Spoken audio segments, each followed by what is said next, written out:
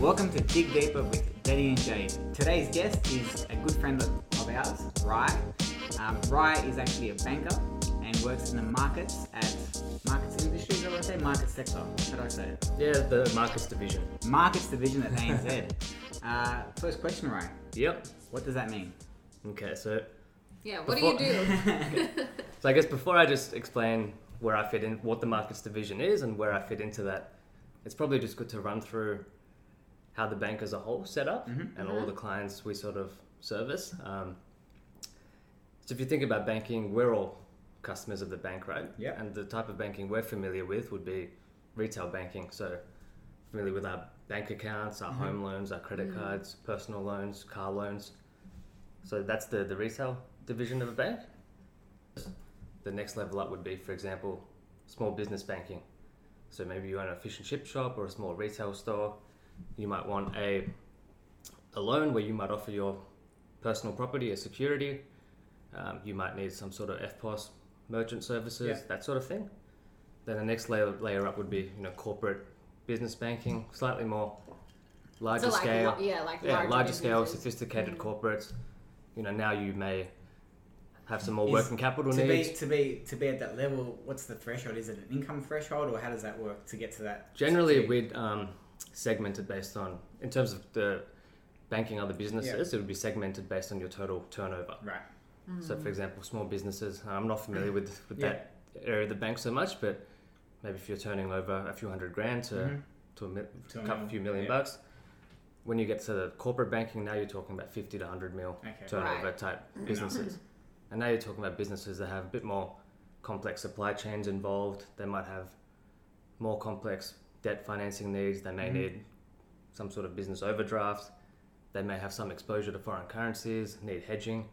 So as you go up the customer segments, there's more and more financial services that those sort of clients need. Has Virgin come to ANZ and asked them to settle their $100 billion worth of debt?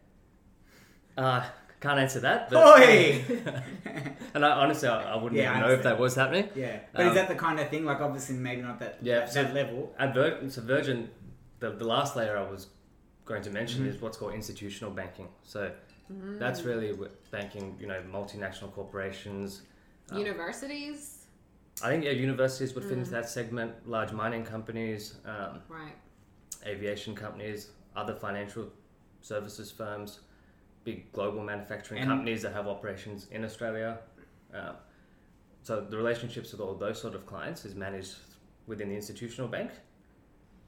And then each of the financial needs that customer has would be serviced by what's called product specializations within the institutional bank. Sounds really complicated and complex. Yeah, so for example, there'll be one team that has a special, in terms of the product side of things, there'll be a specialized lending team that would have expertise in, if one business is buying another, that's called a leverage buyout, where they might borrow a large sum of money to buy another firm, and they'll put that debt onto the balance sheet of the firm that they're buying. Wow. So Holy crap. that's a complex style of lending. So there's a specialist team that looks after that. You might have an oil. So is that kind of like free money though? Well, it's debt. So really, any capital a business raises, they either raise equity or various forms of debt. At the end of the day, it's all very complex, but all types of capital ultimately fit into those two brackets. Equity or debt. Yeah. But then within debt, there's lots of different types. There's secured, unsecured. There's debt that ranks more senior in a company. If they were to default, who gets repaid first? That's where it starts to get quite complex. So then where I sit is an area called markets. So markets deals with a number of things. So there's a sales and trading function. So if you need to enter into some sort of contract to hedge interest rate risk or foreign currency risk, there's a sales and trading function that looks after the needs of those businesses when it comes to that sort of thing. So for example, you might be a business that imports, some sort of parts from South Korea as part of manufacturing something in Australia. And you want to lock in the exchange rate between ourselves and South Korea, or call it Japan, because I'm more familiar with the currency. You might want to lock in the Aussie versus the yen for a period of time. So there'll be a team at ANZ that specialises in being able to facilitate They'll negotiate that. you hedging Right. that. And then Wow. there'll be a fee because you'll enter into a contract with the bank to lock in that rate for you, and then the bank will take on that currency risk, and then the bank re-hedges itself by It's like facing it's other. like a whole nother world. It sounds is. like it, yeah. It's not Yeah. like the bank in that I would ever like know about in terms of I know. When, get a loan, And this was exactly get a my. small business loan, Well, this is get a car loan. Well, not even loans. When I think of a bank, I just think about this like cement building that just kind of holds everyone's money, and that's it. Yeah, like... I mean, I studied maths and economics at uni and spent 4 years doing my degree and got this graduate role yeah. with the bank, but then I was quite naive. My first day in the bank, it was only when I went onto the staff page and it came up with a page that showed all the divisions of the bank. And you were I like, realized, whoa. wow, what do they do? What did they Yeah. do? What do they do? So what is it about that sector that you're in now in the market? And I haven't even got to what actually Oh, I my do in that goodness. sector. I was just trying to paint a picture Yeah, of right, keep where going, everything sorry. fits. My apologies. So then there's another section within markets called capital markets. Mm-hmm. So capital markets deals with business or institutional clients and them raising new equity or new debt. Yeah. So there's a special equity capital markets team. I'm not a part of that. Within the debt capital markets team, there's an area called structured finance and securitization. And that's a niche type of debt financing that my team provides. Okay, so in layman terms. So the area I work in it's called securitization. Right. But So what does that mean, though? So what does that mean? What do you mean? Like, is it securing markets? Is it securing money? Is it securing equity? Like, So what it is securing is pools of assets. So what best way to explain what securitization is, it actually got quite a dirty word during the GFC. Yeah. So the way you get a mortgage during the subprime crisis Yeah. in America, this is speaking very generally, Yeah. is first you'd speak to a broker. yeah, Yeah. And then the broker would say, yep, property market's quite hot, things are good. Mm-hmm. Yeah, there's definitely a mortgage product for you. Leave it with me. They'll then send the application to a lender. The lender says, all right, approved. And back in America, it was, you could Very easy, borrow 100% wow. LVR, no down payment. The loan contracts had these concepts of adjustable rates where, you could be unemployed, no income, but they'll say, you'll have a holiday interest rate for a while, which is quite low, and then down the track it's going to adjust and go up. Yeah, But you know what? Because our property market's so hot, You'll be okay. you would have built up all this equity in your property, Yeah. and then you're going to refinance that loan into a Right. new one, and you get a new holiday period, and you're just making money without a job. wow. So this created this American property dream where, People having like 8 Anyway. houses. yeah, What's the movie where The Big Short, The Big Short. So where the stripper had like 10 houses? that's exactly Yeah. that. So The Big Short's a great movie to get a bit of a glimpse into what securitization is. And there's one scene in the movie where they actually go to the American Securitization Conference. Yes, I see. And I go to the equivalent conference that we have in Sydney. But the whole reason America went down that path of underwriting racier and racier subprime mortgages is because in terms of the way the risk was transferred through that economy, the broker would face the customer, then that mortgage would get underwritten by a lender, then that lender would sell that loan on to an investment bank.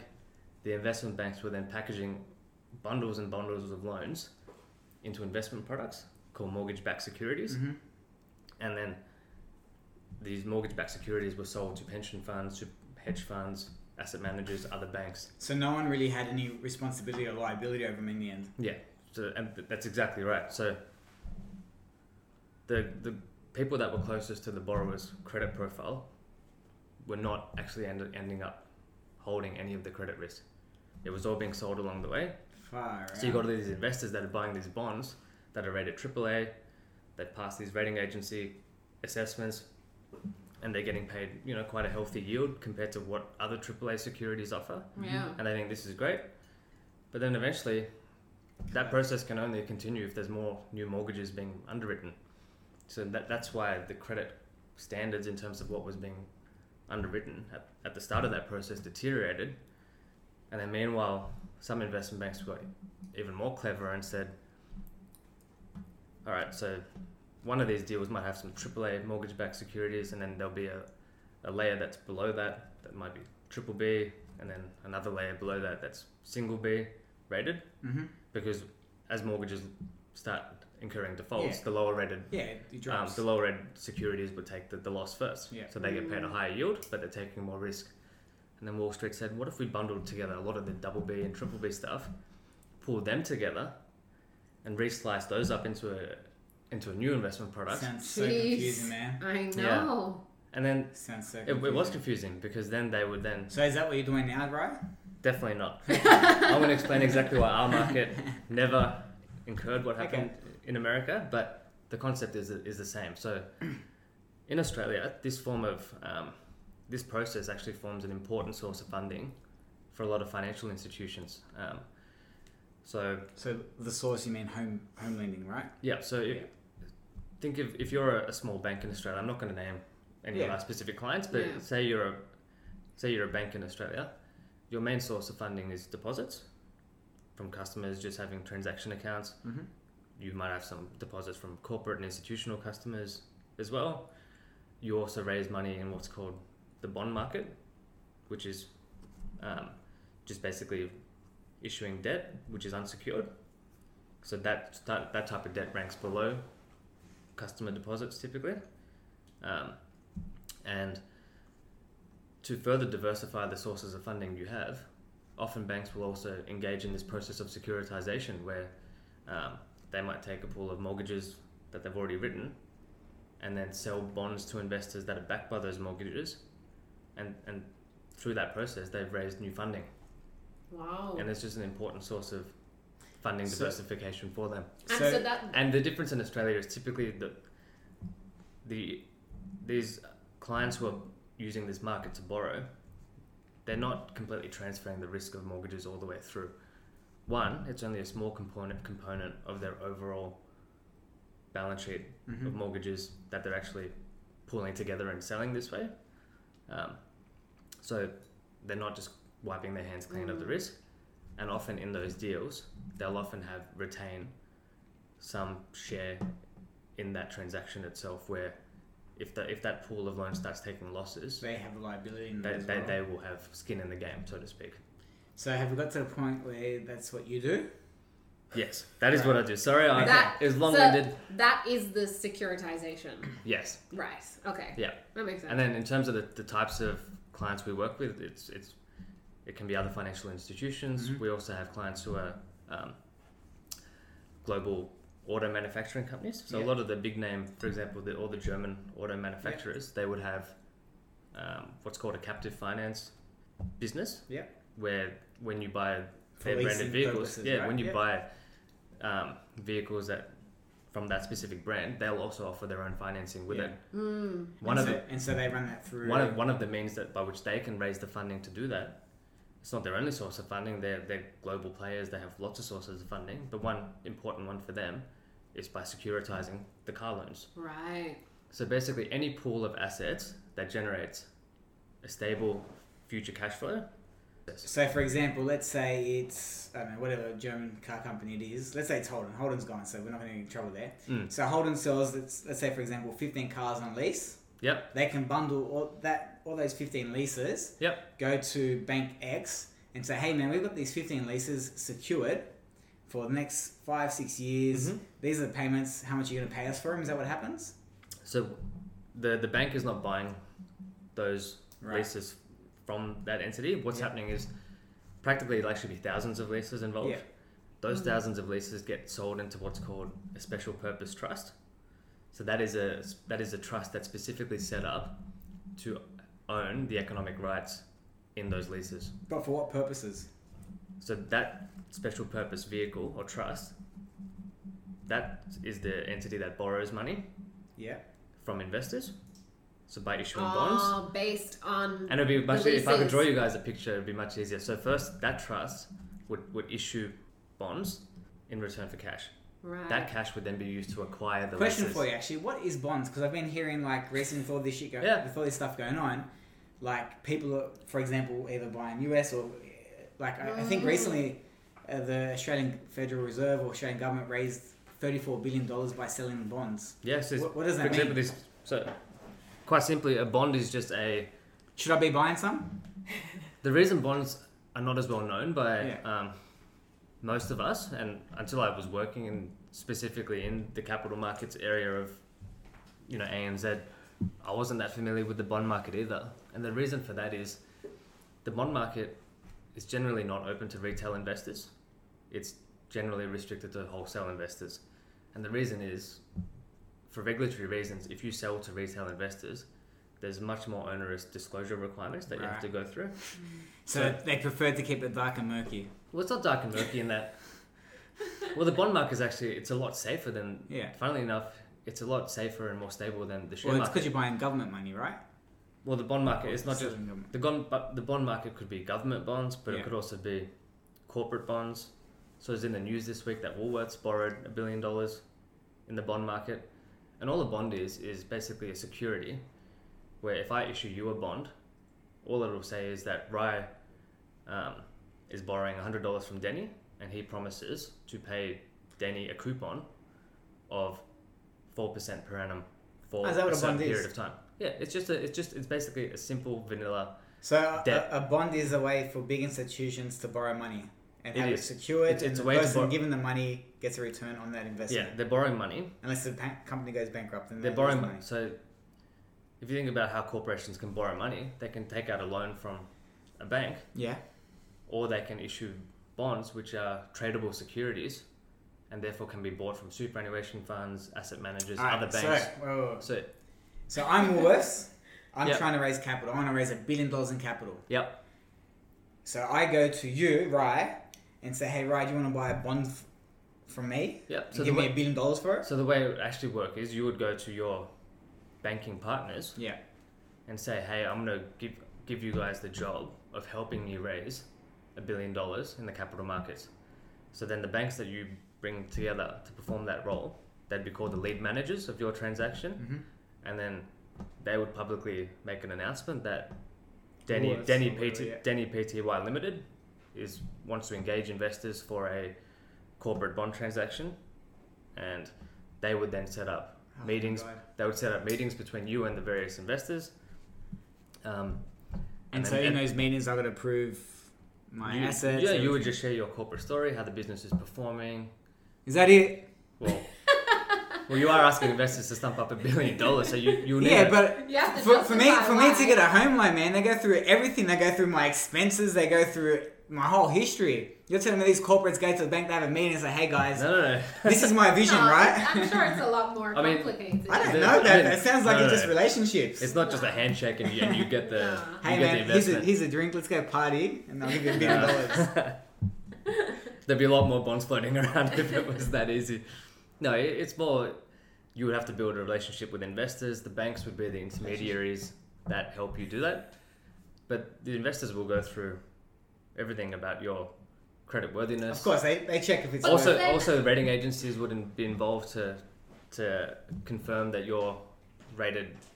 XYZ. AAA, AA. Yeah. Not many corporates are rated AAA, but... But what do you get in exchange? So the investors, you share your vision...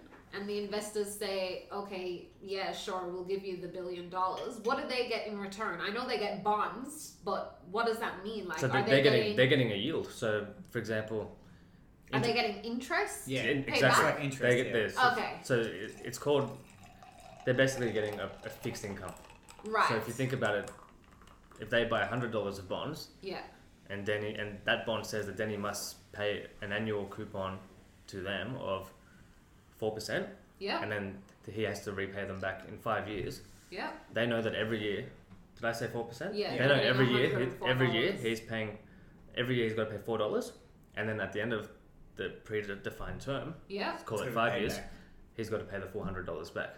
Right. Okay, gotcha.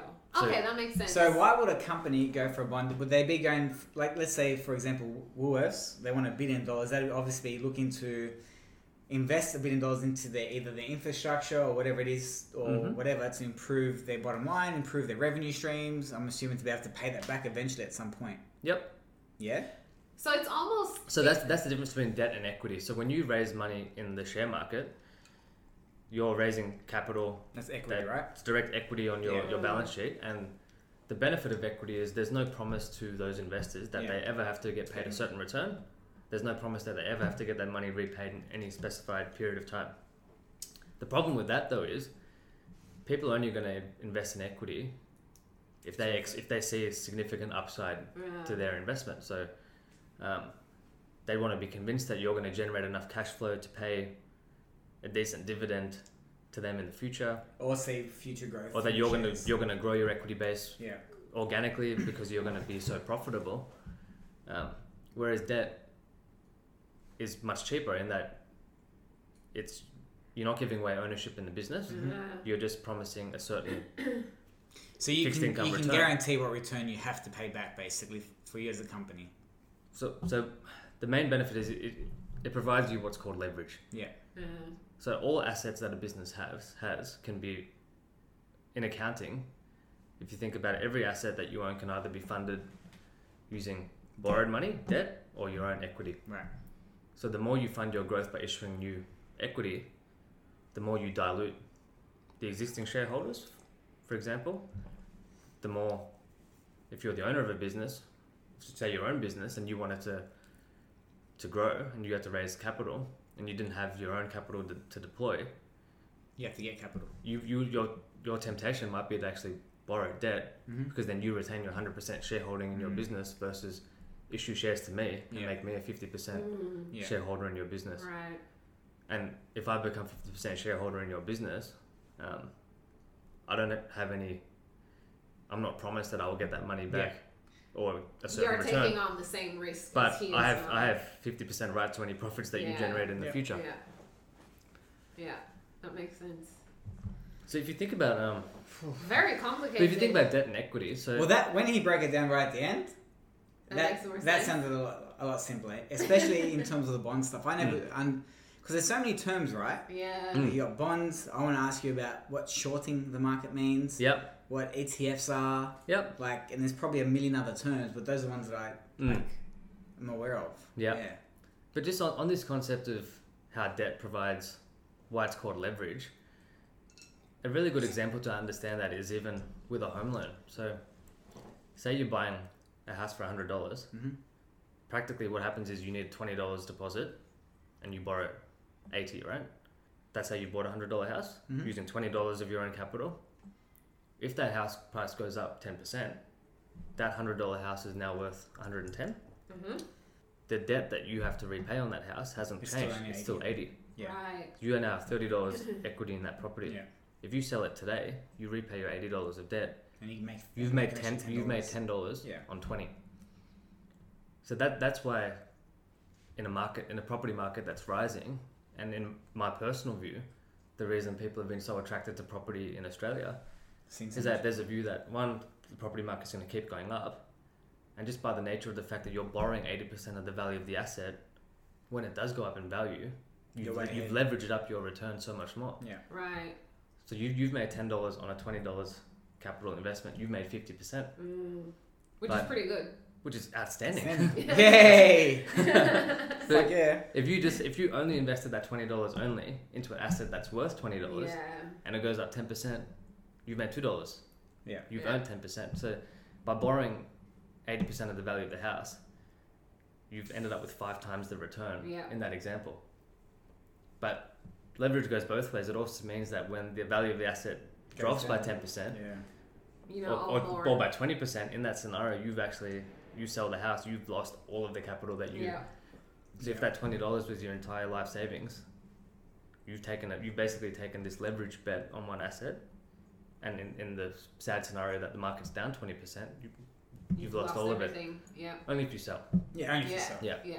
That's when you just got to wait and play. And if you're buying a house to live in, then you could argue that it doesn't matter. But even if it's an investment, and if you've got the right area, sometimes you just got to wait. Yeah, and I think if you can hold out, some of the growth that like you and I have seen in particularly our generation, like the growth that we saw in the early in mid 2000s of 30 and 40% on properties, probably not going to happen for a long time again. Yeah. Or feels it, especially the way things are today. But what about the interest component? So going back to the $100 example, Yeah. when you borrow the $80, Yeah, so it's quite gotta simplistic. pay Yeah, you have to interest. service the interest expense on that. So even if the value of your $100 house goes up by 10%, Mm-hmm. have you really made that $10? Because you also have to pay interest on that $80. Well, I guess And I think it that's depends where on the people time get- frame over which that 10% gain has happened. But Right. if it went up 10% in 1 year, That would be really so good. for example, you borrow $80, and the interest rate on that at the moment would be about 2%. 3%. Yeah. So you've paid $2 of interest, Okay. but you made $10 you a cap. still made really So you're good still, money. you're still Yeah, that's well true. ahead. Yeah. That's true. Well, the next thing that one of the points that you'd like to share, and I think it's something I'd like to talk about as well, was capitalism or free market capitalism versus socialism. Yep. So, like, obviously, based where we live and work, you and I, particularly in a city or that eastern suburb part of Sydney, there's a lot of like socialism talk. There is. So, what is your there? Yeah, people want the government to do everything. In eastern Sydney. Well, the area that I'm based in. Oh, okay. It has been on the rise. I felt the same thing in the last few years, that people feel a bit disgruntled, or there's this perception that there's few winners and more people are losing or being left behind, and therefore the answer is this dramatically alternative economic model, which is socialism. I mean, personally, I flat out disagree, and I could talk for hours in terms of why that's the case. Yeah. Well, wait, hang on. Before Rai shares, so I don't understand. I'm going to call this politics, even though you said economics. So you said the socialism economic model, but is it just an economic model? Isn't it Well, also it becomes like a very political model, because and like I think, like, based on my experience, which is like zero, when I hear people who are quite pro-socialism, it sounds to me like it's more about morality and their views and their opinions. Like, is it really just economics and politics? Or I do think that some of the people that promote it haven't fully understood all of the mapped aspects. out exactly how you implement that type of system, or what they think of in their head of socialism really isn't.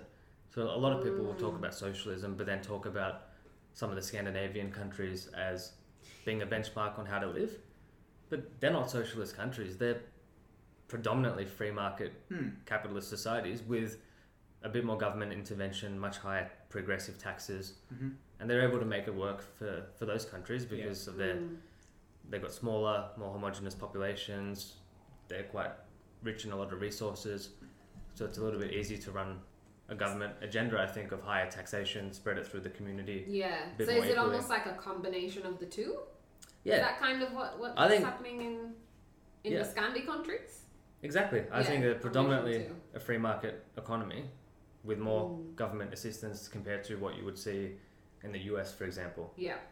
And I think the US is held up as this poster boy for capitalism, and you can see why, because it feels like, well, there's a perception that everything there's so much more market and business driven, to the point that certain outcomes that the whole community should have the benefit of, such as healthcare or education, it's not so equally accessible as it is for us, for example. So walk us through the capitalism economic model versus the socialist economic model. Yeah. Or socialism, I don't know what to say. Yeah. So the simplest way to, I guess, picture a free market capitalist society is, to me, it's individual freedom. So the government doesn't decide, what gets produced and how much of it gets produced. There's freedom of enterprise. People can start businesses. Capitalism means you have to create something of value that other people need, and they'll pay for it. You have an incentive to do that because you can realize profit and wealth for yourself. And if it succeeds, it creates employment opportunities. It creates goods that the rest of the world will demand, etc. It's basically allowing the market to determine What's required. what's happening in the world.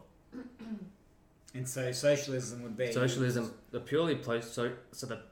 purest form of socialism would be the government says we're going to be entirely self-sufficient as a nation. And there's a lot of talk about that now with coronavirus. And this is something that you and I are debating. We have been. Yeah. And it's interesting because I think, we're now dealing with this once in 100-year event, and people are starting to look around and point the fingers and say, if we didn't have this globalized model, we wouldn't be hurting as much now. But then I argue, if we didn't have this highly complex globalized free market system, we wouldn't have generated all this wealth and standard of living that we're enjoying today in the first place. And probably we wouldn't be able to support the nation in the way that we are able to support people. Is that right? Do you mean from a government point of view in terms of what's been happening? Yeah. Correct. Payouts, JobKeeper, all that kind of stuff? Yeah. I mean, the few examples of socialist countries that exist in the world, North Korea is one, Venezuela is one. These aren't North Korea is socialist. Yeah, I thought they were dictator. But this is the other But the government looks after everything. Ideally, socialism. Allegedly. Ideally, socialism has this idea that in Venice, they're both basket cases of countries. Like the problem is, you need the government to have full control in socialism as to rationing out all goods and services to the entire population.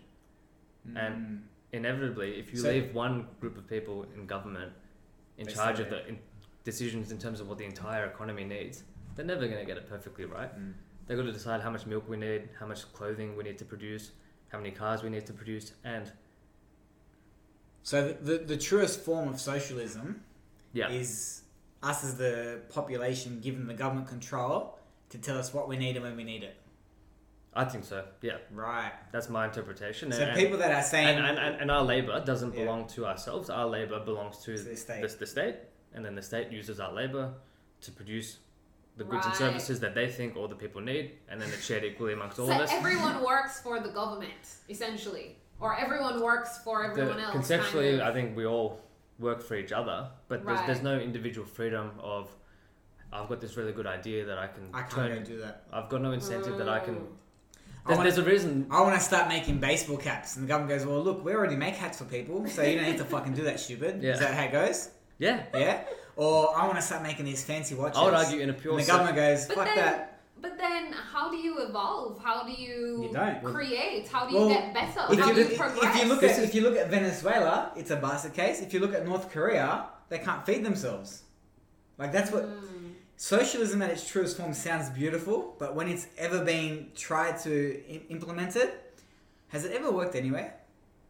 Not as far as I know, no. Has it ever worked without millions of people dying? It's monumental. In its worst, it has done that in the Soviet Union, and arguably, who knows up what with happens. Socialism? Look, it's the thought of socialism is that everyone's cared for, basically, correct? That's the thought of it. I feel, in terms of like what we have in Australia, it's probably the most socialism-based capitalism you want to get to. Like, we do have a very good safety net, as we've seen. Okay, we've seen the safety net. Yeah. And so I think Australia is probably a really good example of the closest balance you want to get between capitalism and socialism, in my opinion, especially as a business owner. Like, that's how I feel about it. Yeah. Like, yeah. I mean, if you benchmark our standard of living and safety nets against the rest of the world, I think we've got a lot to be quite blessed about. But also not just that, but also our ability to earn more money as well. Yeah. If we want to have an idea and grow a business, we have that ability to do that. There's not a lot getting in your way there. No. Whereas I can guarantee there's no equivalent of Denny Curtis in North Korea. Yeah. Who's opening any fitness studios anywhere. And that's why I think amongst this coronavirus, there's a temptation to think, that would be the right type of model. Yeah. Imagine a scenario where you had to make Australia totally self-sufficient without any trade with the rest of the world. But hang on, right? This is where we disagree. This is where you lose me, right? Because what is wrong with being self-sufficient? Are you saying that you can't have capitalism? Can I answer that a little bit for JD? With self-sufficiency? Look, I'm going to chat... But it depends what you mean by self-sufficient. Yeah. Like, are you saying self-sufficient to the point that everything that we need is produced... Not everything within the country? that we need, but... so, in other words, instead of Like, instead of relying on 60% of what we need coming from abroad, we change the ratio so that it's only 30%. The challenge... So it's just the less. problem is, for a lot of those type of goods and services, it probably doesn't make business sense to set up the production and manufacturing of those things in Australia. So if there's no incentive for those businesses to set up the operations here to do that... To profit, you mean? Then, yes. And part of the reason for that is population of 25 million people, setting up some elaborate, for example, clothing. It is not going to be cost efficient. Because we don't have that many people. Well, and the cost of labour is expensive. Yeah. And coming back to that point, if you are completely self-sufficient, you can't actually grow your economy. So the reason why the global economy is such a good thing is that it allows you to get funds from all different countries, which allows you to grow the money that's in your country. That's why tourism is such a big industry, because tourism is literally getting money from America or Europe or whatever. Their money is actually bringing into your country. So you're actually growing your bank account, basically. Is that correct, right? Yeah, I think it makes a lot of sense. However, yes, the thing that you and I were actually discussing earlier today, right, was about our relationship with China. Yeah. Right? So my feeling of that at the moment, particularly, right, if you'd asked me 8 months ago, I'd be a little bit different. But right now, I feel like the impact that it's had on our economy, we've seen how reliant we are. Yep. And now we're dealing with China being aggressive in their trade posturing with us and making declarations of fear-mongering, basically. And my feelings of that is, well, hey, China, I actually genuinely feel that China need us a lot in terms of our minerals. We're a stable source of minerals. We're a stable source of food supply. And I think if they want to play those games, there's other places where we can sell our shit. We might have to shrink a little bit, but fuck, we're already going to shrink 10% of GDP anyway. Yeah, and I would argue that if you cut ties with them altogether, our GDP would shrink by even more. So, for example... But I'm not suggesting that. For example, iron ore.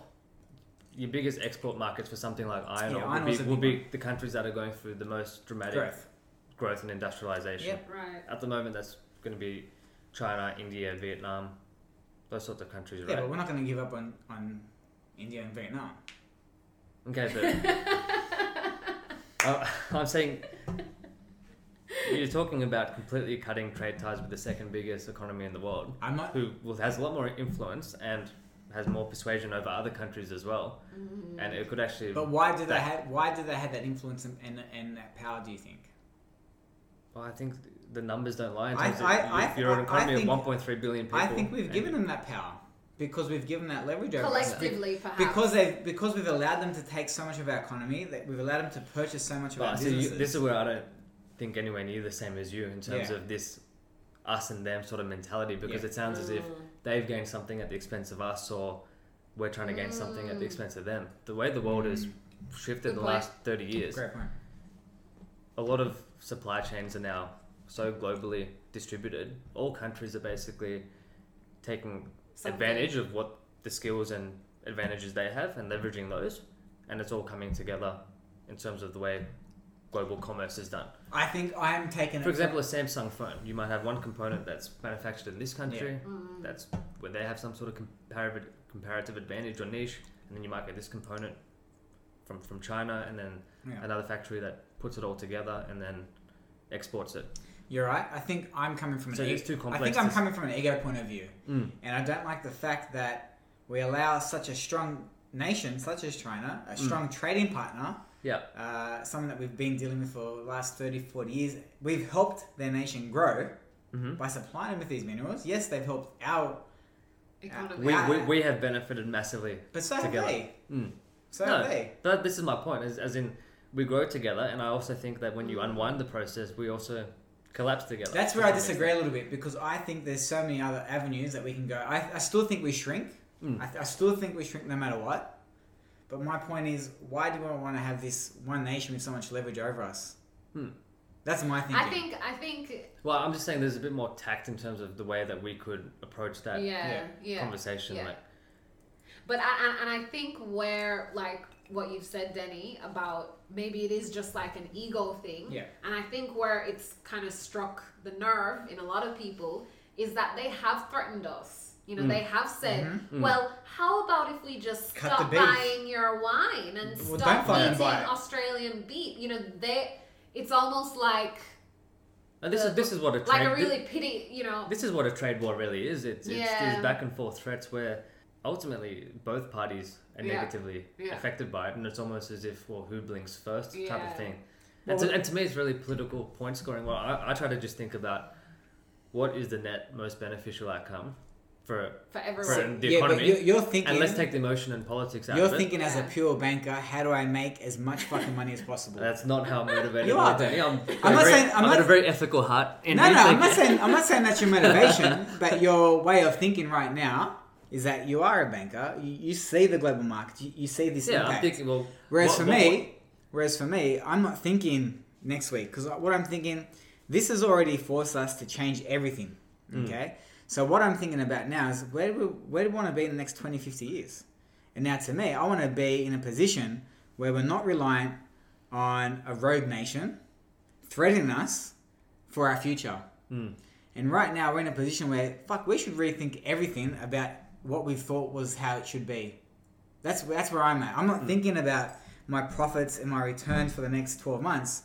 I'm like, in 20, 50 years when I have kids, do I want them going through this process, or do I want us to be so reliant on China? Or any nation? So you're talking about in 50 years if we're hit with another pandemic scenario, or you're just No, talking about I'm talking in general? about in general. Yeah. I think it benefits everyone to broaden our trading partners and not rely so solely on one. And if that means that we shrink... I'm not going to disagree with that. It makes sense to have a relationship with a broad range of countries. And that's where my thinking comes from. Yeah. Diversify the portfolio. Also, we've probably accelerated... Yeah, to a certain extent. But we've been able to accelerate our growth by also exporting to where growth is happening elsewhere in the world. So when China's going through this rampant development phase... It was heavily concentrated. We have something valuable that helps them on that journey. Yeah. We've generated massive amount of wealth here as well through that journey. We've had 20 years of growth. Unprecedented. No country in the world has had that. And a huge part of that is thanks to China. But also now we're also almost in a Great Depression era, partly thanks to our economic relationships with China. Okay, because the world's fucked, particularly our economic relationship with China, we're seeing a big crash in that as well. I know. So I guess you have to take the bad with the good as well, though. Yeah, but do you want to be? So you're saying do you want to have the ability to be threatened? Do you want, like, if China threaten us, not just threaten us now, it's our future that they're threatening.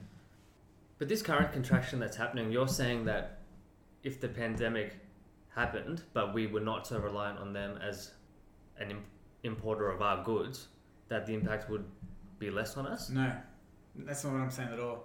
I'm saying the pandemic has highlighted how reliant we are on China, how much they can manipulate our personal politics in our country because of that, and how much we have to bend over for them. And I think we're in a position now where we've seen pretty much the worst case that can happen to our country economically, and I think we need to rethink everything and not just go back into habits and be like, oh, China's there, let's just go back to them because they're going to pay us. Fuck it. No, I agree. That's what I'm thinking. I agree that would be a lazy and short-sighted approach. Yes, that's right. To just bank on one counterparty nation always being there to buy the lion's share of what you have to export. You need to build relationships with a whole range of countries. And there's countries that need us. But this is where, for example, a lot of people are going anti-globalization and talking about bringing everything inside. And I'm saying reconnect and reconnect more broadly. To be honest, prior to you actually having this chat with me, I was thinking very much like we should be within. Yeah. And obviously understand a bit more where you're coming from. I can see, and I understand the benefits. I always have. But what I like to map out is, say we did have to bring it in. We need to work out, well, what are we lacking in terms of what we produce now? Okay. What needs to be brought in, but then think about practically how we're going to implement that. I wouldn't say lacking.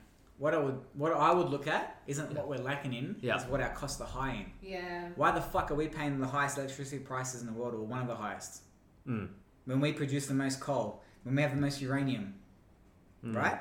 We can bring all that shit in-house. Our electricity should either be free or very minimal. We shouldn't be paying the top dollar that we do pay. That's one example of what I mean by bringing our shit back home. But in that example, then you'd be in favour of that stuff all being state-owned and government-run and subsidised not necessarily. and free. Hold on, I can own a mine and sell uranium to a private guy who wants to build a fucking nuclear reactor. I'm gonna make less money.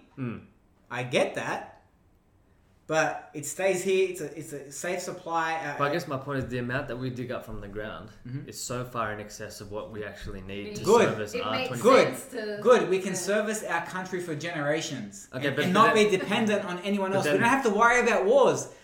America wants to go to war. We say, America, fuck off. We don't want to go. We don't need it. So then, if that becomes an unprofitable enterprise, it doesn't have to be extremely profitable. That's for example, the thing that capitalism everywhere needs to review.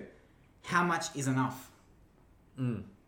Because we've been obsessed globally for the last 20 years on growth.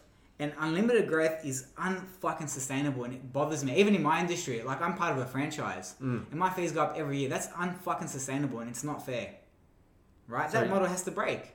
Yep. You can't just continue increasing growth. Sometimes we have to just stop and be like, "This is enough." Well, I guess that's kind of happened organically now. Well, no, it's not. It's not what people want, though. No. What I'm talking about is that. It's an ethical discussion now. Yeah. How much do you actually need, right? Like, is $1 billion profit but then enough for you? Here's an ethical discussion for you. So it feels like, okay, we've enjoyed a lot of growth in the last 20, 30 years. And it feels like, well, we could have done with 5 or 10% less.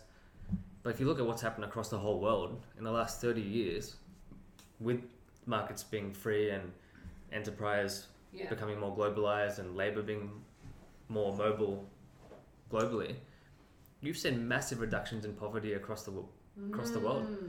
So, do you think that would have not just happened organically? No, it's through businesses being able to grow and offshore operate and create employment opportunities and global supply chains. But just like people evolve, right? We've evolved. Like 50 years ago, we segregated people, we segregated communities. Okay, we evolved our awareness. Okay.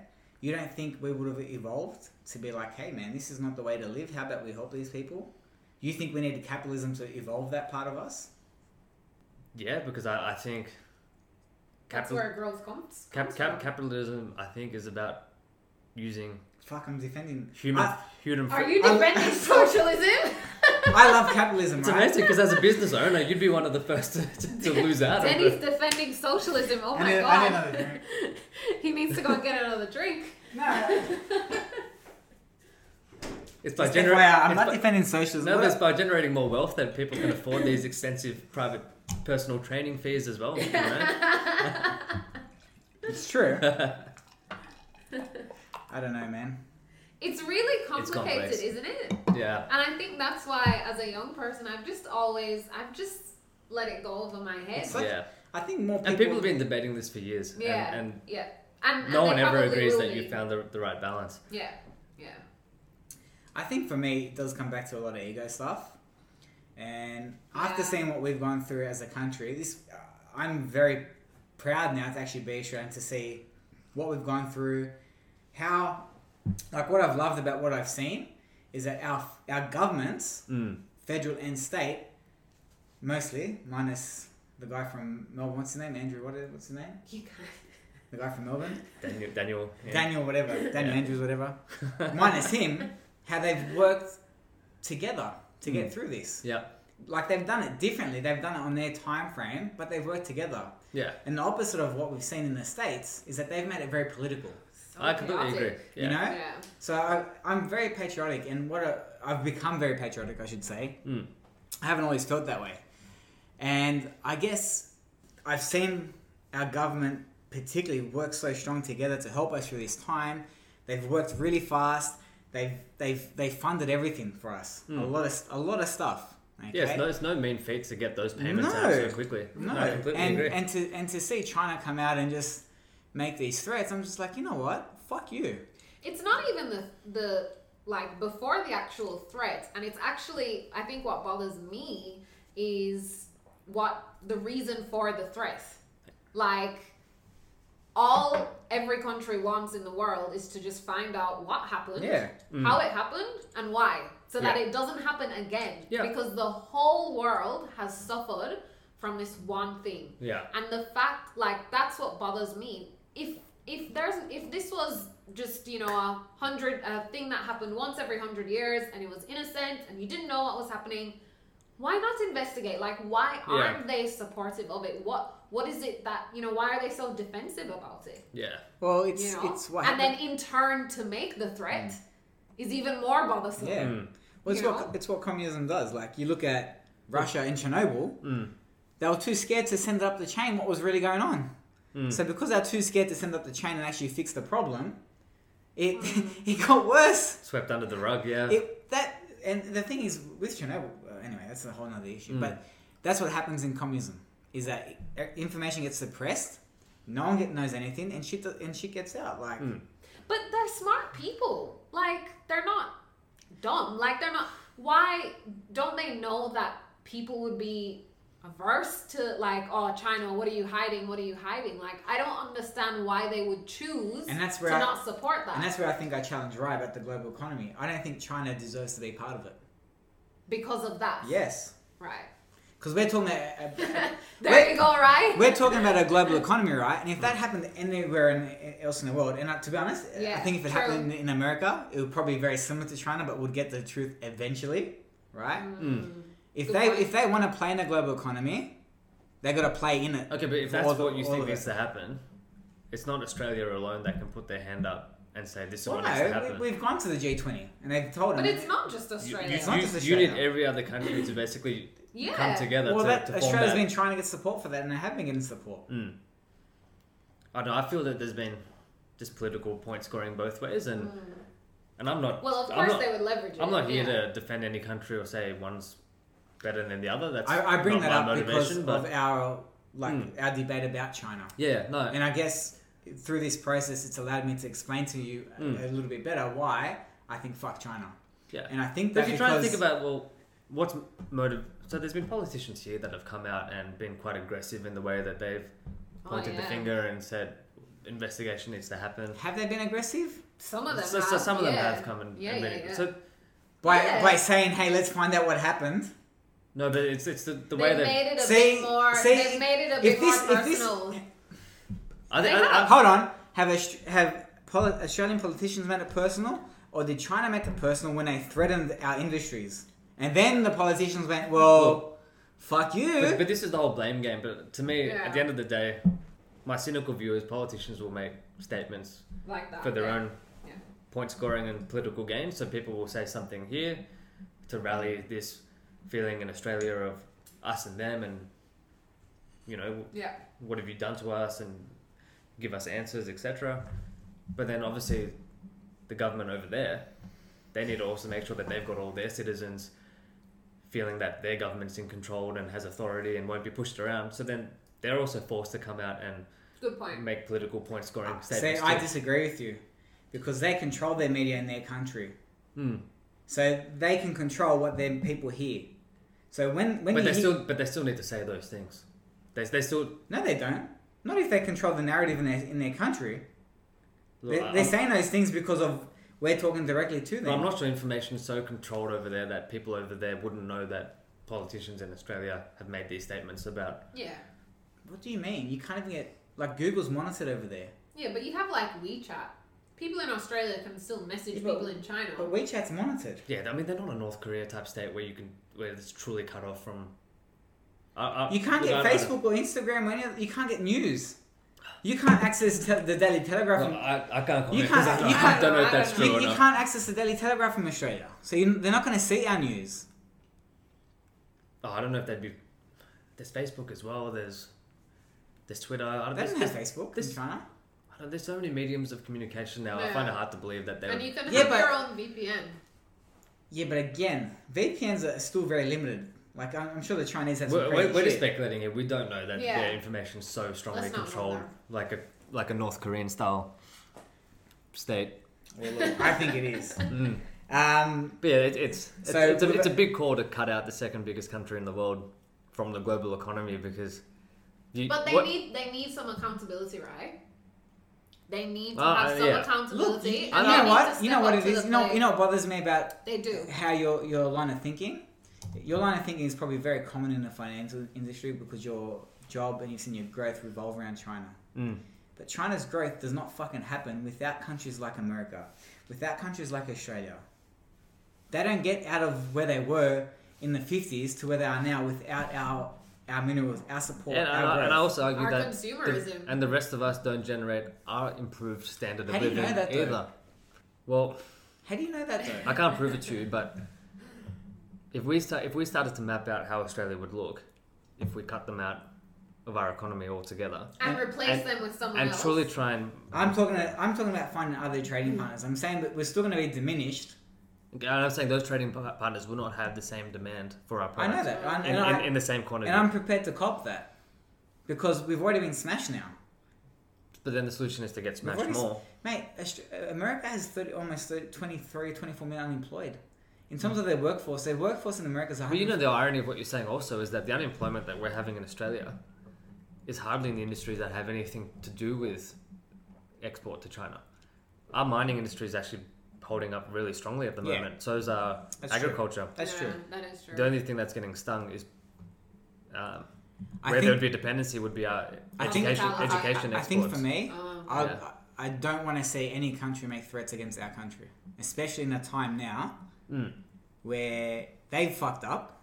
It's very obvious they've made a mistake. And then they've got the opportunity to just move forward, but they're threatening.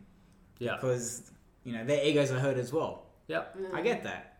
And I don't think we should allow ourselves to be susceptible to I think that. the problem. Yeah. That's all it is, man. I think the problem is. I agree with a lot of what you're saying. In those negotiations, rightly or wrongly, I think they have a bit more leverage in some of those negotiations. And to your point, maybe we're better served having a broader range of trading partners. But where I challenge you there about the leverage is that do they have the leverage or do we allow them to have the leverage? Because honestly, when it comes to food, I think when it comes to sustainable food, they've got almost 2 billion people. They can't feed themselves. But I think they know where they probably. They can't feed themselves. So if we say, hey, China, you know what? You're right. We don't want to send you any more beef. We don't want to send you any more barley. Yes, those industries restrict. No, I think the reason they feed yourselves now. But I feel like the reason they would deliberately pinpoint those two is because those are probably the ones where they don't depend just on us. Right. There's a lot of beef being produced in other parts of the world that Australia's beef industry is the most reliable in the world. Do you know that? I'm not going to just dispute that. Most I'm sure it's in the outstanding. I'm not saying the meat's better than America. I'm saying generally probably the it source is one of the But I'm saying best supplies. If they're looking at, say, a trade war and thinking, all right, what are the first two things I can try and throw some punches at Australia for? Maybe barley and beef is what they decided. You know but what? That's more easily replaced. My question to you is why are they throwing those punches? Yeah, I mean, I think there was some statements made from politicians here as well. I don't there was disagree no with it. statements. Our leader, Scott Morrison, said we should look into why it happened. Yeah. Now, do you find that so unreasonable? No, I don't, but maybe... Right. I think that's the crust of my issue. Yeah. Is that The thing is, he wasn't unreasonable. His words weren't damning. His words weren't mean. It's like, hey, some shit happened. We need to find out why. Yep. No, don't disagree. There's no at talk all. of reparations, like in America. Yeah. We're not saying that. We want to know what the fuck happened and make sure it doesn't happen again. Yeah. Because this is not the first time a coronavirus has come out of China. Yeah. We had, was it SARS as well? Yeah. Like, it's not the first time, man. I don't disagree with any of this stuff. I'm just saying Moving forward, we need to be a bit more. the reality is if you are relying on one country to be your major buyer of your exports, then maybe you need to have a bit more tact in terms of how you make those statements or what channels you use. Maybe a better way is to try and... Oh my god. Oh my god. How much more tact can you do? Our Prime Minister wrote a letter to the G20 and said, hey guys, I would like it if we got together and said, hey China, we need to investigate what the fuck happened to destroy the whole world. Are you saying that's what happened? That's what happened. He wrote a letter to... But there's also been a lot of statements in the media too, whereas... That's just politicians, I'm just man. saying, if all countries come together and say, let's come up with a WHO global. Oh my god! Don't even go into WHO. Okay, no, alright. Please God, don't go into WHO. Alright, assume that there's Jesus. Assume there's a WHO that actually serves the purpose that it's supposed to. Yeah. And they come out with a It does serve this purpose. and they come out with China. they come out with a global pandemic investigation policy that says, regardless of what country it originates from, they agree that these are the steps that will be taken to investigate any pandemic that happens in the future. And that way you make it less about, hey, that country over there. Right. Tell us what's going on and make it more, this is the framework that the whole world agrees would be the best approach. It's. I don't think you can count on who for that because in January they said, it's fine. Coronavirus, trying to have it covered. Next minute. Who said that? The WHO director. China doing a great job. They've got it sorted. Yeah, no, I could agree. Massive question marks over them in the last few months. I think a lot of questions need to be asked of China, and they need to answer. Yeah, and they shouldn't be defensive in making threats. Mm. Yeah. Look, I know we've only got you for another 15 minutes. Last question. Yeah. Let's talk about millennials. I know you feel quite strongly about this situation and why. Well, I'm interested in your views on this as well. Well, you can lead me off. Because we're in that unique position, right? Where we're part of this generation as well. The statement that you sent me was why millennials feel they have it so tough in the world today and how their lives compared to previous generations.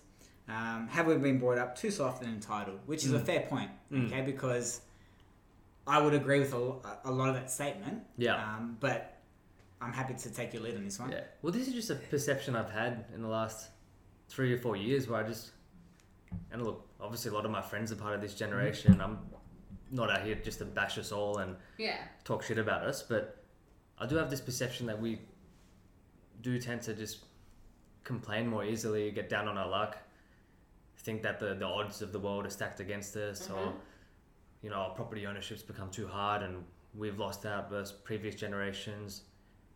And we kind of subscribe to these sort of community group ideals rather than just taking the time just to invest in ourselves. I tell you what disappoints me about millennials, because all that stuff that you're saying, like I'm listening and at first I agree, but then I think about my parents, right? My parents have worked really hard, but I remember as a young child, my dad saying how hard things are, money doesn't grow on trees. He had the same millennial mindset. Life is fucking shit and hard, right? You gotta make your own way. And where I think millennials are letting themselves down now is that when my parents were coming through, they didn't have as much information readily available to them. Yeah. So if the thing now, right, if you want to learn how to buy a fucking house, you don't need to see a boring broker if you don't want to. You can go on YouTube and understand the process. So, but this is the double-edged sword, because I think now that we have information so readily available, it makes us a bit less resilient, because if we can't get the answer so quickly, I feel like we've lost the ability to persevere and knuckle down and critically think and solve problems. Yeah. I wouldn't say I feel like we give up a bit quicker than the previous generation. We do, but it's not necessarily looking for the answer. It's the follow through. It's the execution. Yeah. Because I actually think a little bit different to you. I think because the answer is so readily available that they want the real thing to be real too. So if I can find an answer about how to buy a house in 7 minutes while I'm watching a YouTube video, but it takes me 4 years to save the money for right. It doesn't resonate to me. Yeah, that's the challenge. There is that we want things too immediately. Like I would love to be a multi-millionaire. However, I'm aware it's going to take someone like me, who's not very educated. It's going to take me years. I understand that process. I think a lot of our generation does. But because you learn an appreciation for the grit and the journey. Along the way, and you're not so much this instant gratification generation. I definitely that we see coming through. Like my main concern is, for example, kids growing up now.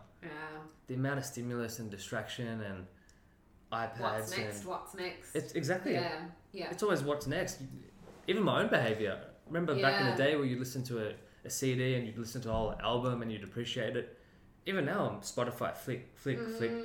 Netflix, one thing after the other. I know, even like when we watch Netflix, if we're starting something new, we give it the first 10 to 15 minutes. I know, literally. If it's not good in the first 10 to 15 minutes, not going to give it a go. That's it. We're done. Can I tell you how I think about that? I agree with you. I think people are very... I think Australians in general, I can only talk about Australia, even New Zealand because I live there as well. New Zealanders are probably even worse than Australia, to be honest. I find that we can be very apathetic in terms of we're just like, it's too hard. The government's fucking up, but it's too hard to complain. You know, like we all get on Twitter and complain, but no one actually does anything about it. Exactly. You know, we're all very, very comfortable. But I see the flip side of that. So rather than seeing that as a negative, because I'm aware of that and I know who I am and I know what me and my wife want to do, I see it as an opportunity.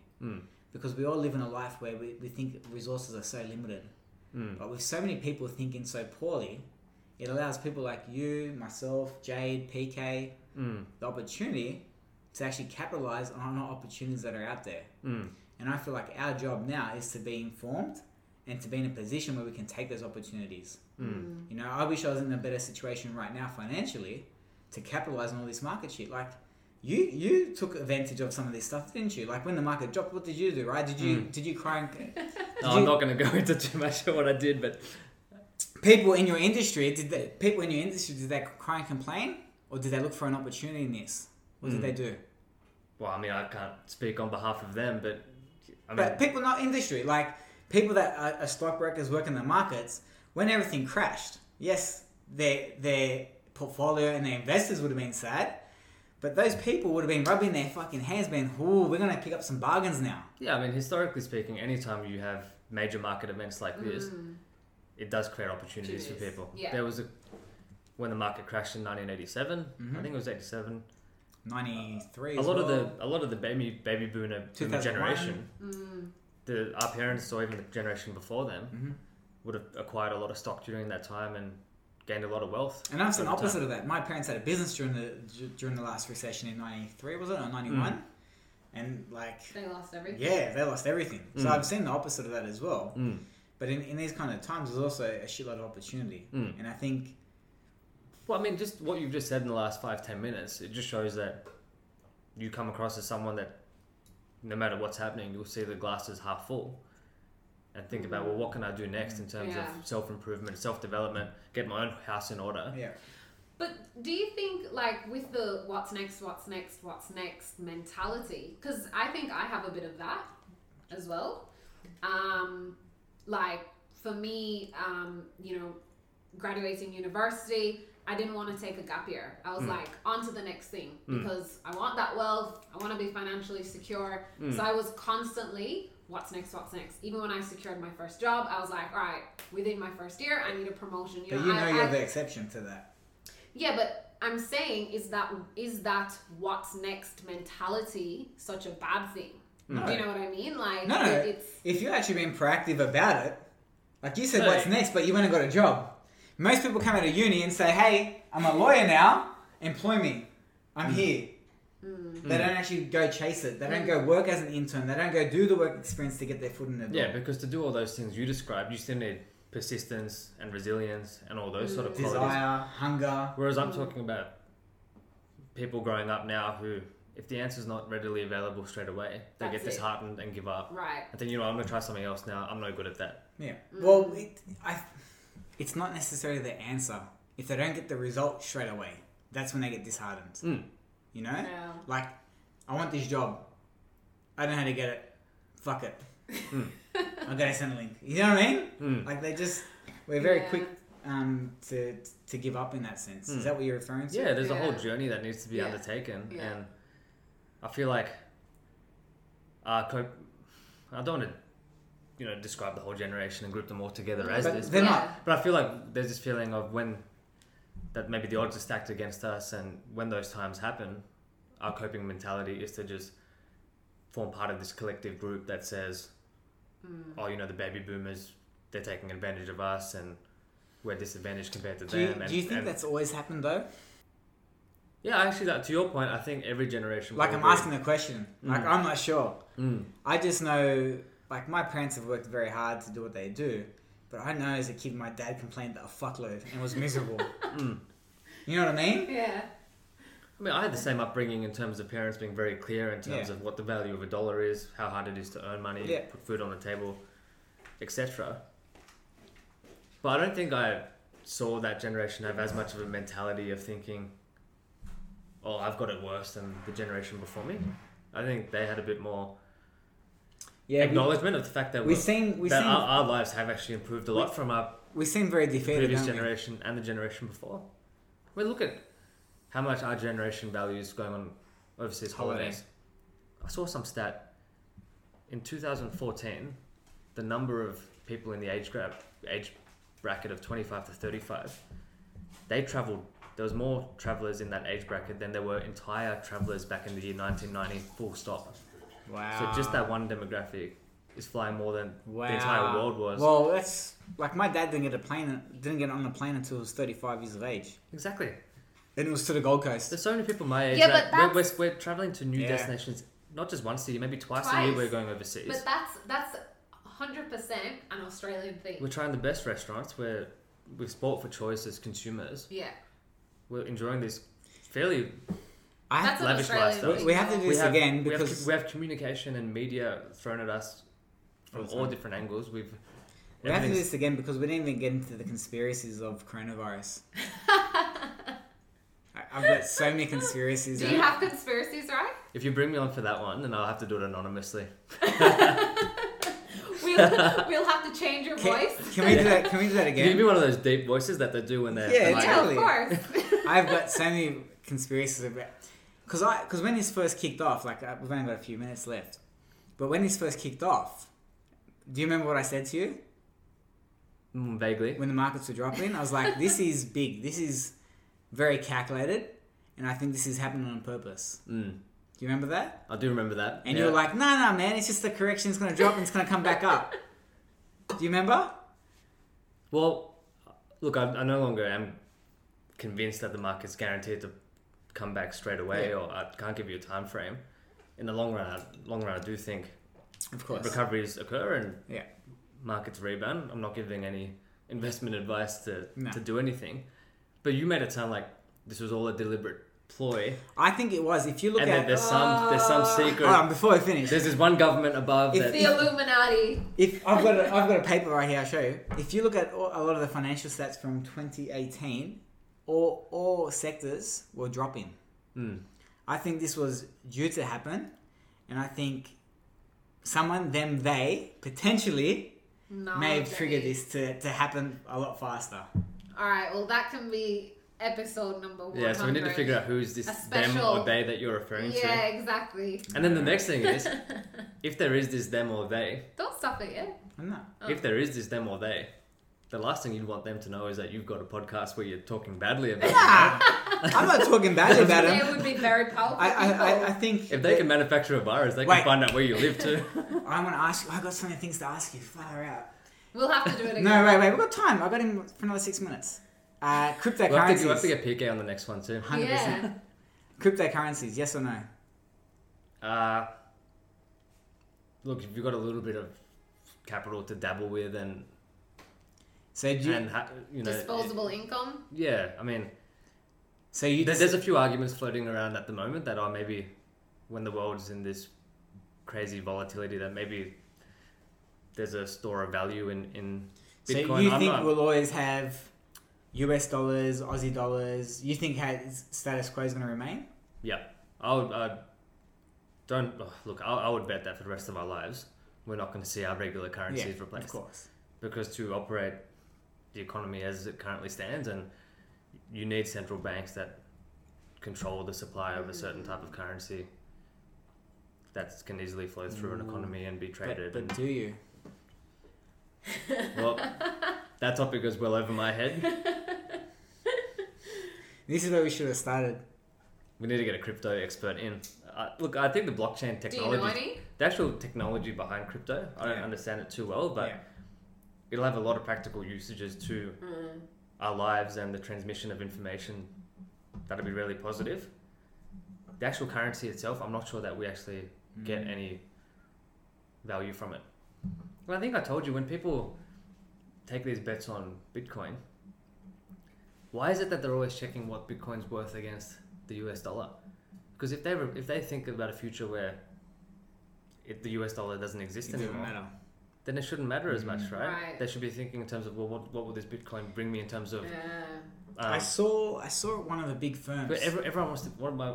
point is that everyone is thinking that eventually I'm just going to cash that Bitcoin back into dollars. Yeah. Is it better? That's how I'm going to make money. Is it better to think of Bitcoin simply as a share as opposed to a currency? Or maybe just another type of currency. It definitely has the characteristics of a currency more than Yeah. Because almost if there was a country called Bitcoin, it would be like the Bitcoin. It's not a share in that. When you own a Bitcoin, you don't actually own a equity in any sort of business that generates profitability. You've got something that one Bitcoin's like $15,000. So Many of us probably can't even buy one. no, but you can buy 0.0. Yeah. The thing you can add as many decimal points as you want. It's a bit of a murky world, all that crypto stuff. I can't claim to understand That's what we need to get into. Yeah. Today was a good intro into you, right? Yeah. Thanks, guys. And about how murky the banking world is. I was trying to actually shed some positive light on us, but anyway. No, you did. I think I'm I think you explained how the industry works. I learned about how bonds work. Like I didn't really understand bonds.